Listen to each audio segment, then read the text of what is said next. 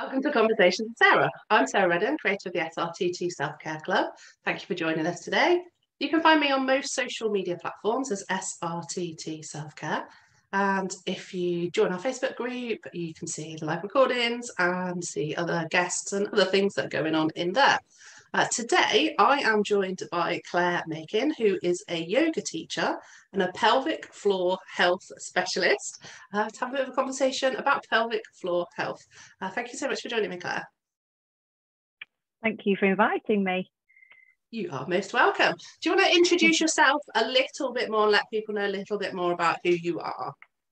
Yeah, sure. So I specialise in working with women who have pelvic floor issues like leaking and urgency, who want to regain control of those pelvic floor symptoms. And I work holistically. So I use my skills as a yoga teacher as well as the training I've done in pelvic floor rehab to offer a whole sort of system of support that tackles lifestyle and mind and body, so that people can get a long-term strategy for well-being rather than the quick fixes that perhaps haven't worked in the past. And that's why I was really interested in speaking with you, because you're talking my language, like the holistic stuff, but also, like, as I said when we first met, this is a conversation I think that women are only really just starting to have publicly, and I think it's important to keep the conversation going and keep it on the platforms and make it more or less taboo, and actually start to have these conversations, because I think there are many, many women out there that have this problem, but we all kind of keep it a little bit secret. It's all a bit like, oh no, I don't really want to talk about it. So thank you for coming and kind of joining me to share all this stuff. So let's get straight into the why do you think there are so many women struggling with a pelvic floor? Yeah. Well, I mean, statistically, I think I've looked at it that it says 80% of women do struggle with their pelvic floor, but I honestly think it's more. And there's 20% of women that perhaps aren't even talking about it. I feel like most people that I meet are, struggling in some way, even if it's just a minor way. Occasionally they might leak, because we have this whole culture of, joking about sneeze wheeze. And it's almost, I hear it on the school run, people joking about it. Oh, my pelvic floor is not what it was. I've had 3 kids, blah, blah, blah. And feels like we're all living with these issues. And I think one of the main things is that our modern life has changed a lot over the years of becoming more digital, being online, living online. We are less active.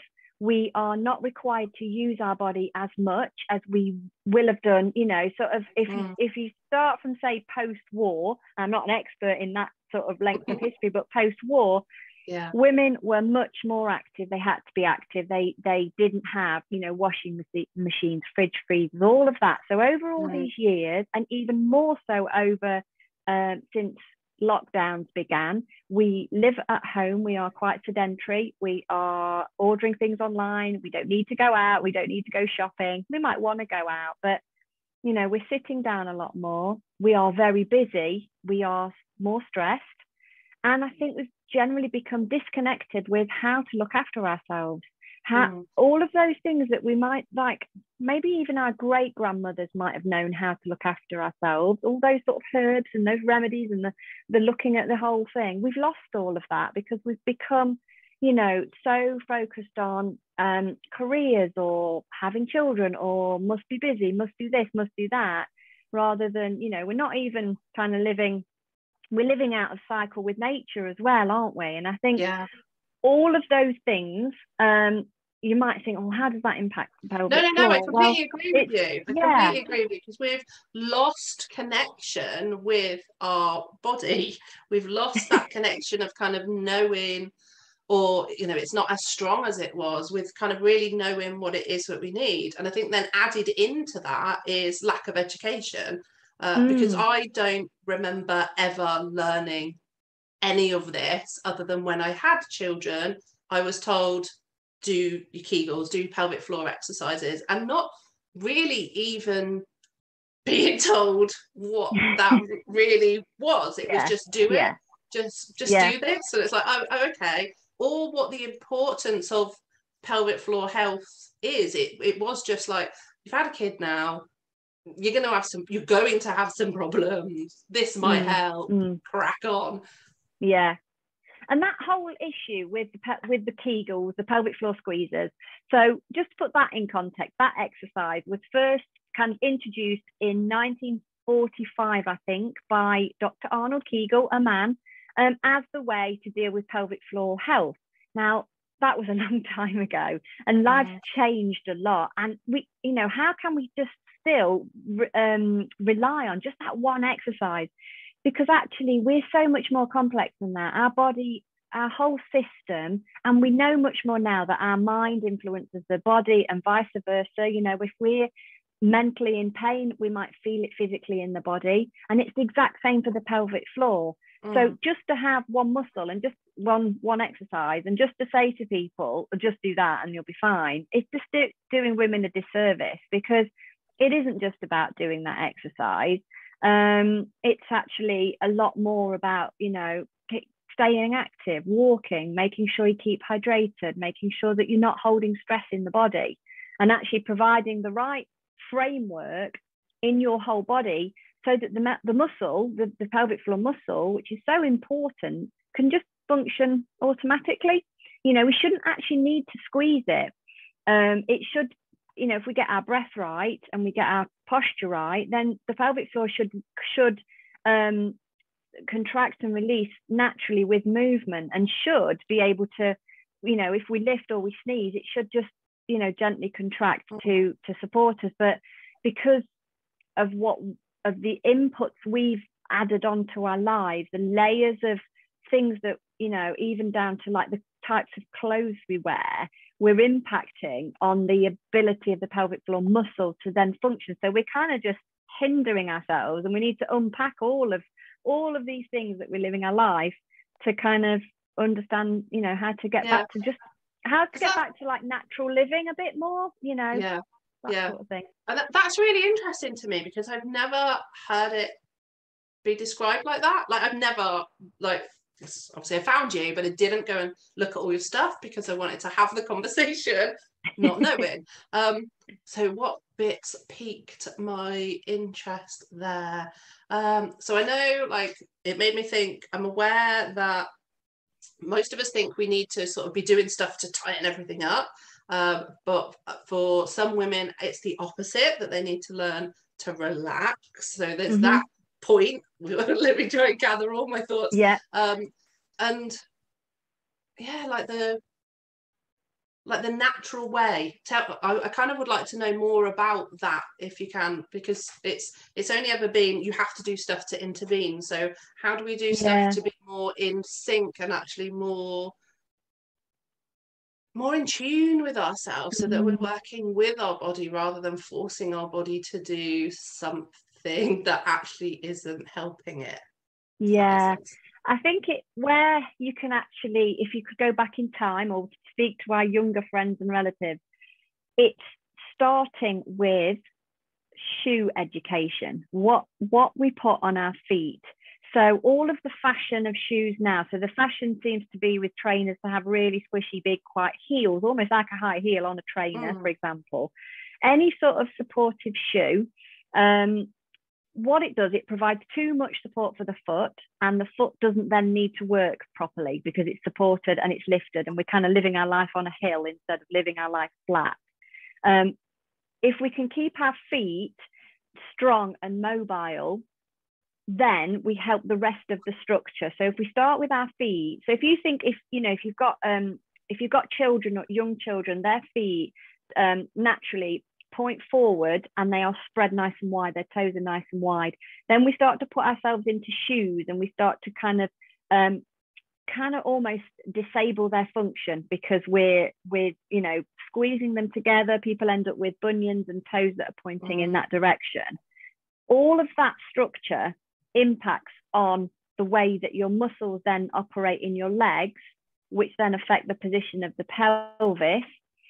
And then it starts a sort of chain reaction of things, tweaks over time, lower back pain, knee pain, hip pain, all of that from the shoes. So shoe shoe education is definitely something that you could, you know, if you brought into schools, and that's, you know, that's having to cut through a big fashion industry, and I'm not about to try and do that, but that's I'm basically saying that's that a big all job. of those, yeah, that's not my job, but that would be the ideal thing if I could say, you know, we all need to be in shoes that are foot shaped rather than shoe shaped.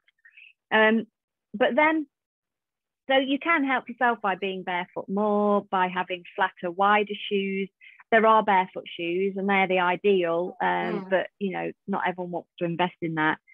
But then there's other things that you can do to I guess the two big things are learning how to breathe effectively, correctly, and you know, we're knowing now that breathing is becoming much more mainstream, the power of the breath. You know, there's lots of that great book by James Nestor about breathing. So we're starting to realize that the free things that we already do can actually benefit our health a lot more.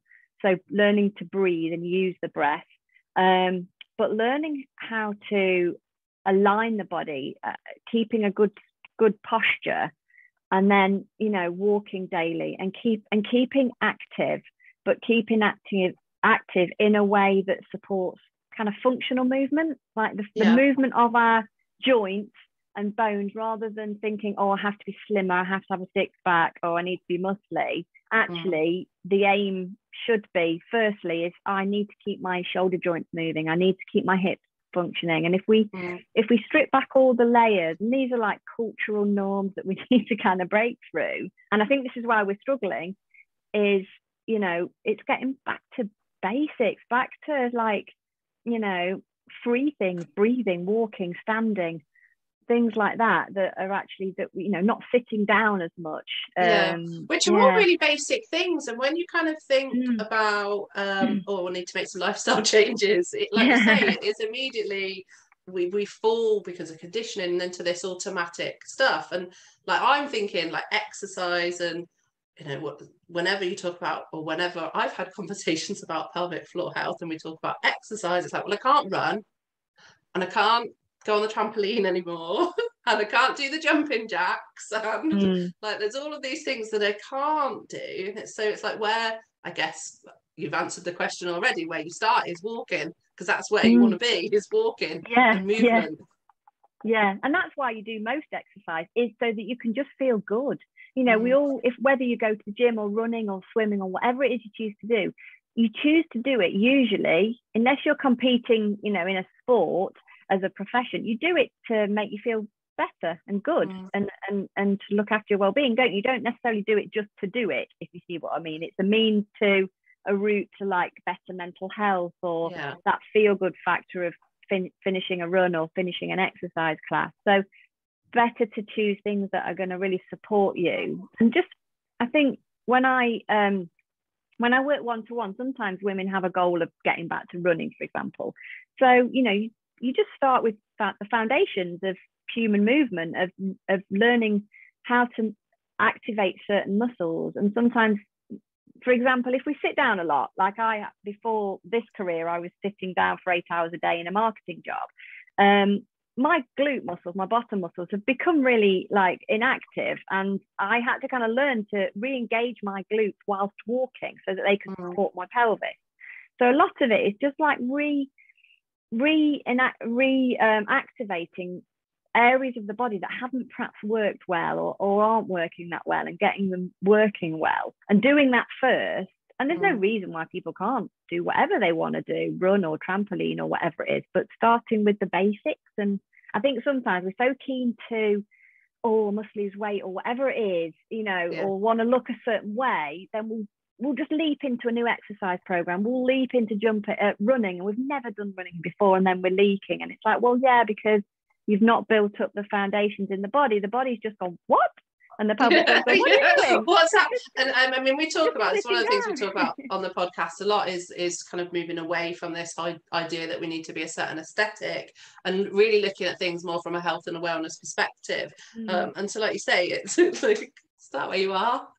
It's great to have goals. It's great to want to do things, but start where you are and allow yourself to be successful by building on the foundations, good strong foundations, and building on. So where where do we start with building good, strong foundations? I think the first thing is to readdress postural imbalances. So start by standing. Start by learning how to stand. And usually, although that sounds really simple and weird, it's like, well, I can stand. But, you know, learning to untuck the pelvis, learning where the feet need to go, learning to relax the shoulders, and just practicing that and almost making that the norm. Because I mean, I've developed a bit of a weird habit that when I see people out, I'm always like, oh, they're tucking their pelvis under. If they could stand, and then mentally I'm like, oh, I'd love to just go up to them and readjust them, because we've all developed different ways of standing. Like we might lean into a hip, and especially if we've had children, we're used to carrying a child on our hip, and then we develop this kind of strange different posture, which then affects the rest of the body. So we need to reset, really. We need to reset just the basic thing of standing, getting used to that, and then, you know, then building upon that. So yeah, it's literally starting. It's like I often say, like restoring factory settings, but you're basically trying to restore how you were when you first learned to walk and you got strong and you were perhaps, you know, 5 or 6, that sort of age, and you were walking well, your feet were working, your body was functioning. That's the sort of what we need to get back to, is knowing how our body is functioning before we start adding in even, you know, sitting down a lot at school and things like that. All of that kind of can be You're harmful. completely right though, because I mean, as I'm sitting here, I'm noticing the weird way I'm sat, like, and we do like I did ballet classes as a kid, and there's little bits of my posture that I notice I do from how you taught to stand with ballet, holding the kids, different things, pains in this place, so you avoid the pain by shifting in a different way. And until you're really being kind of mindful and really paying attention, you don't even notice just how like not aligned you are. I'm like waving my hands everywhere. Not aligned your body is, and it does feel strange when you start to try and actually stand correctly and put it doesn't feel comfortable because you've got so comfortable in being in the misaligned way. That's it. And our bodies, they get used to the habits that we put them in, and they'll adapt to that position. So they won't keep springing back for a certain amount of time. They will do, but if we sit down a lot, eventually you'll develop that seated posture. And you see it in people that use their phones a lot. Like you see it in the younger generation now. I'm seeing a lot of younger people have a really rounded back neck position because they're spending a lot of time in this looking down at the phone position. So it's things like that we need to be really careful of. That, you know, that's okay when the muscles are younger, but eventually the muscles get sore, the bones get you know, they're not in a good healthy position, and it starts to affect other areas. So that's why we need to kind of think about, like you say, mindfulness is the best place to start. Is actually just noticing to start with, rather than thinking, oh, I've got to change everything. It's actually like, well, what, you know, how am I feeling? Am I actually standing in a good way? Am I sitting a lot? Or just being aware. And then you can start to, related to the pelvic floor, start to almost notice when things are worse than other times, because most people have symptoms maybe with their cycle, if they're still having a menstrual cycle, or just generally, you know, some weeks it'll be worse, some weeks it'll be better, and you can really start to notice what's happening in your whole life. You know, were you a bit stressed when the pelvic floor symptoms were worse? That could be, you know, that you need to add in some time to whether it's a breathing exercise or, you know, a bit of meditation or relaxation. So perhaps even start by mindfully noticing what you're doing, how you're using and moving your body in a day. And can everyone kind of repair, to use that word, or improve symptoms, or is there a point that it's like actually there is no hope now? Everyone can, I think. I think the length of time that you've been having issues is mostly irrelevant in a sense. It doesn't mean that if you've had 16 years of problems, then you're never going to get back. It may take you a bit longer because you're kind of trying to reverse some of those, say, postural habits or whatever. So you're trying to get yourself back into somewhere. But I believe that everybody can benefit and get to a point where the pelvic floor issues aren't taking over all of your thoughts. You know, I speak to women where their whole life is designed around their pelvic floor issues because they're worrying about what clothes to wear because they might leak, you know, whether to wear pads, whether to wear period pants to you know, to kind of catch those accidental leaks, where toilets are, things like that. So everyone's got a different goal. I think it depends what your better looks like. Some people might be more prone to always having a little bit of a pelvic floor problem, but that's where managing it and kind of learning what your triggers are, I'd say. But yeah, there's definitely hope for everyone. You know, it isn't something that you need to kind of think, right, postnatally, I must get this sorted, or, you know, women have these issues that haven't had children. Yeah. But definitely sometimes GPs say this, you know, come back in 3 months.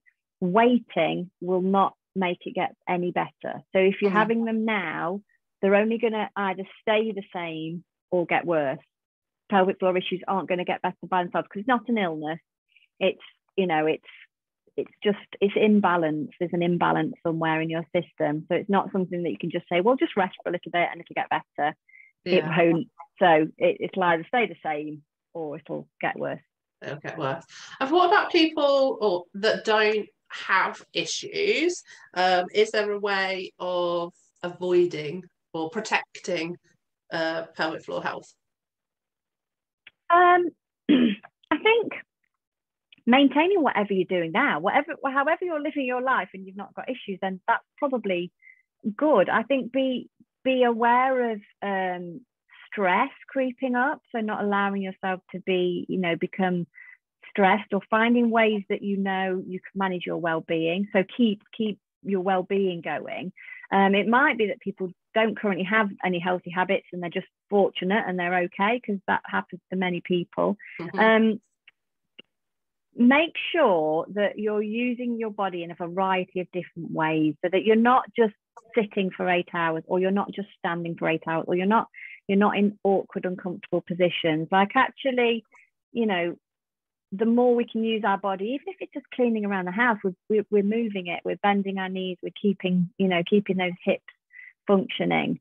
I think for some, I read a post actually of somebody who just turned sort of, they were in their mid-40s and had never been exercising and just started going to the gym, and they'd never really, thought about going to the gym. So I think if you don't have an exercise regime or a well-being regime, it's worth thinking about one. I think it's worth thinking about what would you enjoy doing to look after yourself, because it's too easy to get lost in having a career or building a business, growing a business, having children, and putting yourself at the bottom. And I think as women, we do this a lot. We put ourselves right at the bottom of a list that probably will never get to the bottom of that list.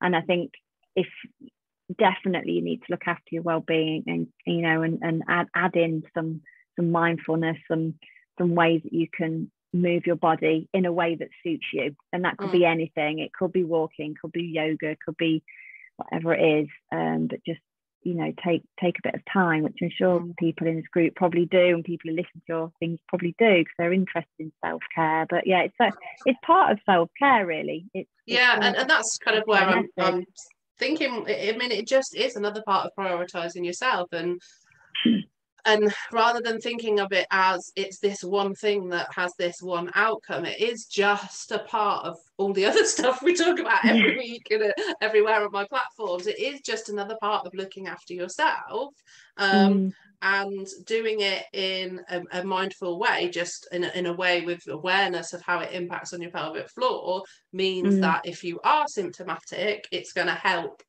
improve that.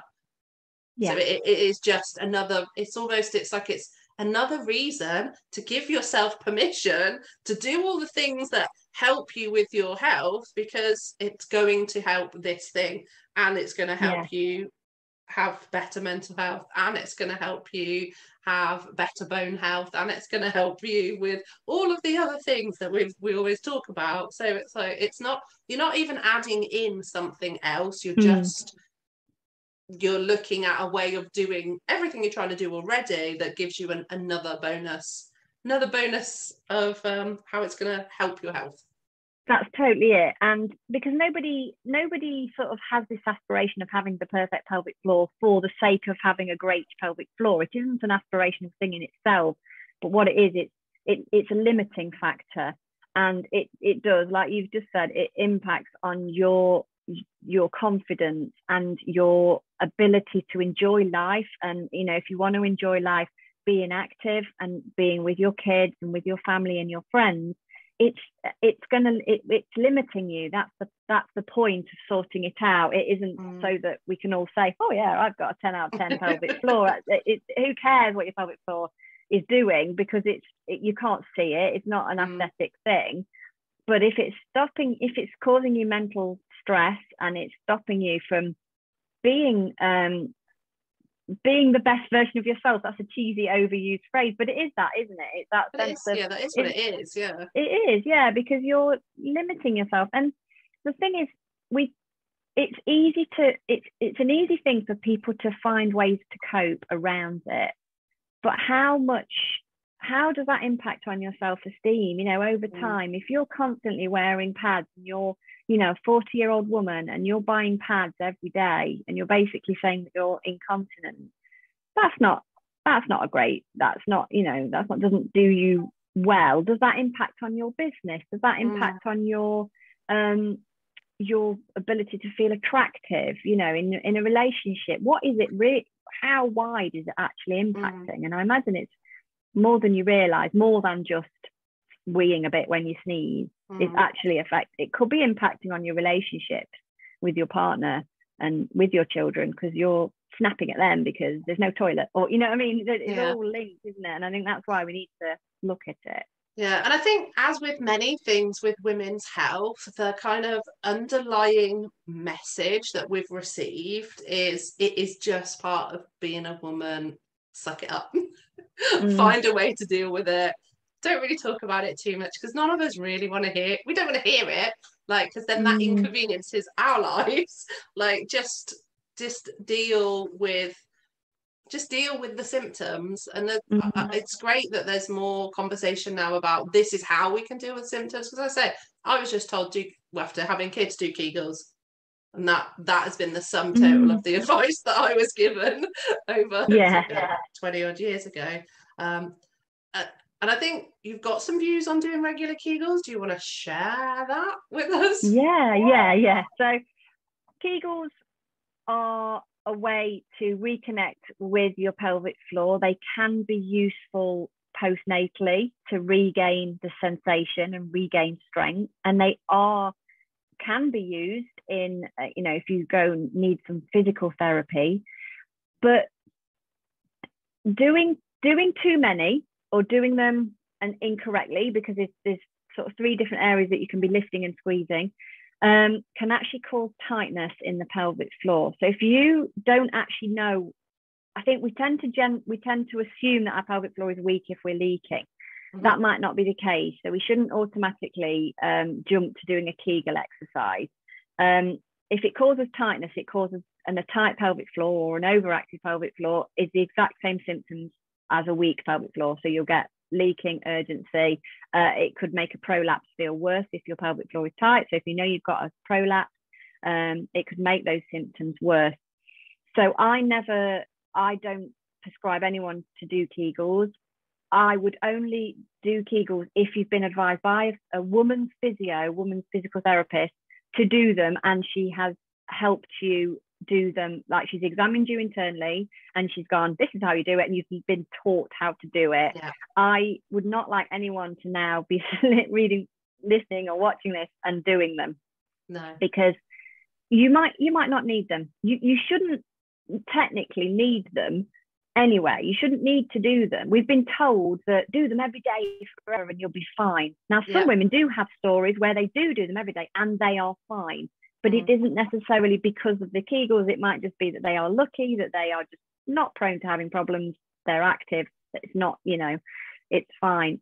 Kegels provide a short-term solution, but there is research around that women who have done Kegels have found a reduction in their symptoms, but as soon as they've stopped, the symptoms have come back. So the way I work is much more thinking about a long-term approach that you can just add into your life that's actually so much more interesting than doing those Kegels.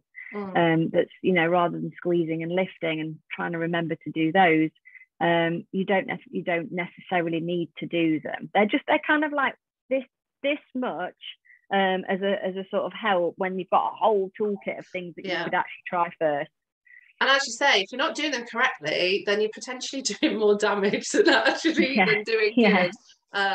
And you know, I'm aware of conversations I've had where that's sort of been a thing, and it's like, oh, you know, you've done this thing for 20 years, and now it's like, it's not even helped. It's just made the situation worse.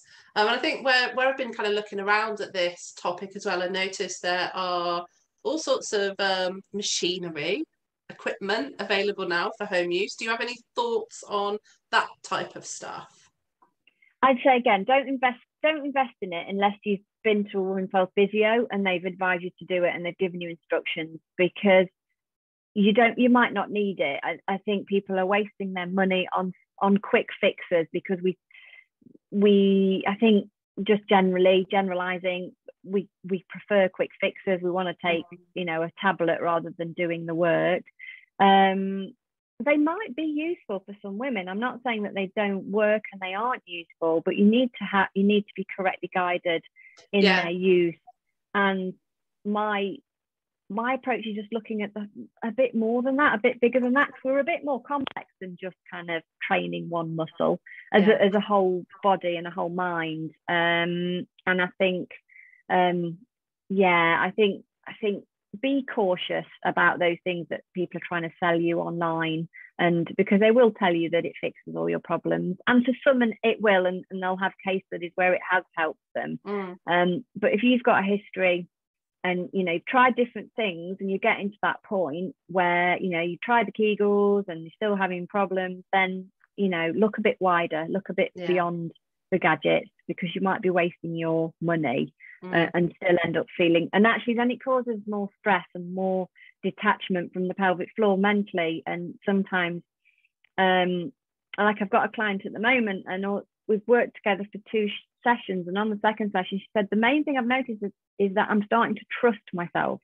So the symptoms are reducing very slightly. It's only week 2, but the main thing was that she was trusting herself, and the longer these things go on, you know, if we try that and it's not worked, then we try that gadget and it's not worked, we start to think, well, it's never going to work, and that in itself can be quite damaging to it working. It's kind of like becoming a self-fulfilling prophecy of it's just getting worse the more I try, and then you start to believe that you're never going to get any help, when actually, you know, just chat to someone, chat to me. You know, I can talk to people and help them find the best pathway. But I think another key person to speak to is a women's health physio, to kind of just see what's going on with the muscles before you start, because it's like self-diagnosing, isn't it? It's Dr. Google. It's kind of, you know, trying to, if you had another problem and you start bandaging it up with things rather than actually seeing an expert.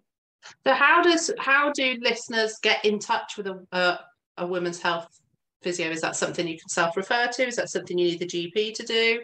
Is there a place that you go and on the internet to find them? So you can get referred through the GP, which is going to be the longer route, and you can go privately and have an appointment with them. So I think the best thing to do is to do a bit of a search for your area. So I'd recommend going in person to someone, and just what you're looking for is a woman's health physio, someone who specialises in perhaps postnatal checks. Or there's a thing called a mummy MOT that some physios we have had a guest on before that talked about mummy MOTs. So someone who's kind of specialised in that, because what you want to do is find out what your muscles are doing, how they're responding, if they're weak, if they're strong, if they're tight. They can really help you internally to get that sort of full picture of what's happening, and you know, and then you kind of know what to do next, and you'll get some guidance on what to do. And then someone like yourself alongside that, or after that, whereabouts does you and your service fit in with this sort of timeline? So usually if people come to me first then I sort of send them for one appointment to get to sort of see what the pelvic floor is, and then they come back to me because they want my approach of being kind of long-term holistic. Yeah. I think some pelvic floor physios do offer similar things to what I'm offering. I think where I kind of add more is that I've got a yoga background and an exercise background, so I think you need the whole sort of package really. But it does, what I do is complement work with a women's health physio. I wouldn't say kind of do both. I think if you're seeing a women's health physio and they've told you to do certain exercises, do that, finish that first and see how you go, or have an appointment and then come to me. And if you want to work more in a holistic way, and but what I'm hearing is it's about education, actually get educated about what is going on for you, and then making a decision about which sort of pathway feels more aligned for you, because it may be that you just want to go and have some physio type stuff, or work more holistically and look at kind of the wholeness of what's going on for you and seeing how that impacts other areas, because it does always impact other areas of life, doesn't it? And it generally when we're dealing with something, it's never just the one thing that we're dealing with, it is the wholeness of our person that is going to comes into the work. Definitely. And there's tools that I have that the physio wouldn't, and vice versa. So they are experts in the in the internal examinations, where I might have more information about the lifestyle aspects and things. So there's kind of benefits, but it's choice. And I just want more women to know that you can do something about it. It isn't normal, it's common, but it's not normal, and those two are very different. Perfect. And how do people contact you? Do you work online, like with any of the work, or is it all in person? I work virtually with everyone. It's all online, and I find that really helps. I think it helps people to open up a bit, rather than come to see me. So and that it just makes it more sort of accessible, so I can see anybody. Perfect. And your details will be in the show notes for anyone that wants to contact you, so they will be able to find you and contact you directly. It does feel like we probably are at time. I feel like I could ask more questions, but I think we've given a good overview of sort of where to start with things, what to think about, and actually that there is plenty of places to go for help. We've just got to get maybe used to being that little bit uncomfortable about going and asking for the help. Brilliant. Is there anything you want to leave people with today? I think my main message is that you don't put up with issues that are troubling you. Go and see someone, come and speak to me, go and speak to a physio, talk to a friend, open up, because whilst lots of people do suffer with these issues, you don't have to. It isn't a normal part of having children or getting older. It's usually just an imbalance somewhere, and it's totally solvable. It's totally something that you can do. So don't let it eat away at your confidence and affect you and limit you. Open up, go and see someone, speak to somebody, and get some help, because once you've got that sorted, then you can do whatever you want in life. You can really enjoy life fully. Brilliant. Thank you so much for coming and speaking with me today. You're very welcome. I enjoyed it. Thank you. Thank you to those that have listened. I hope that you've enjoyed today's episode. I'll be back next Wednesday with a new guest. Until then, stay curious and be kind to yourself.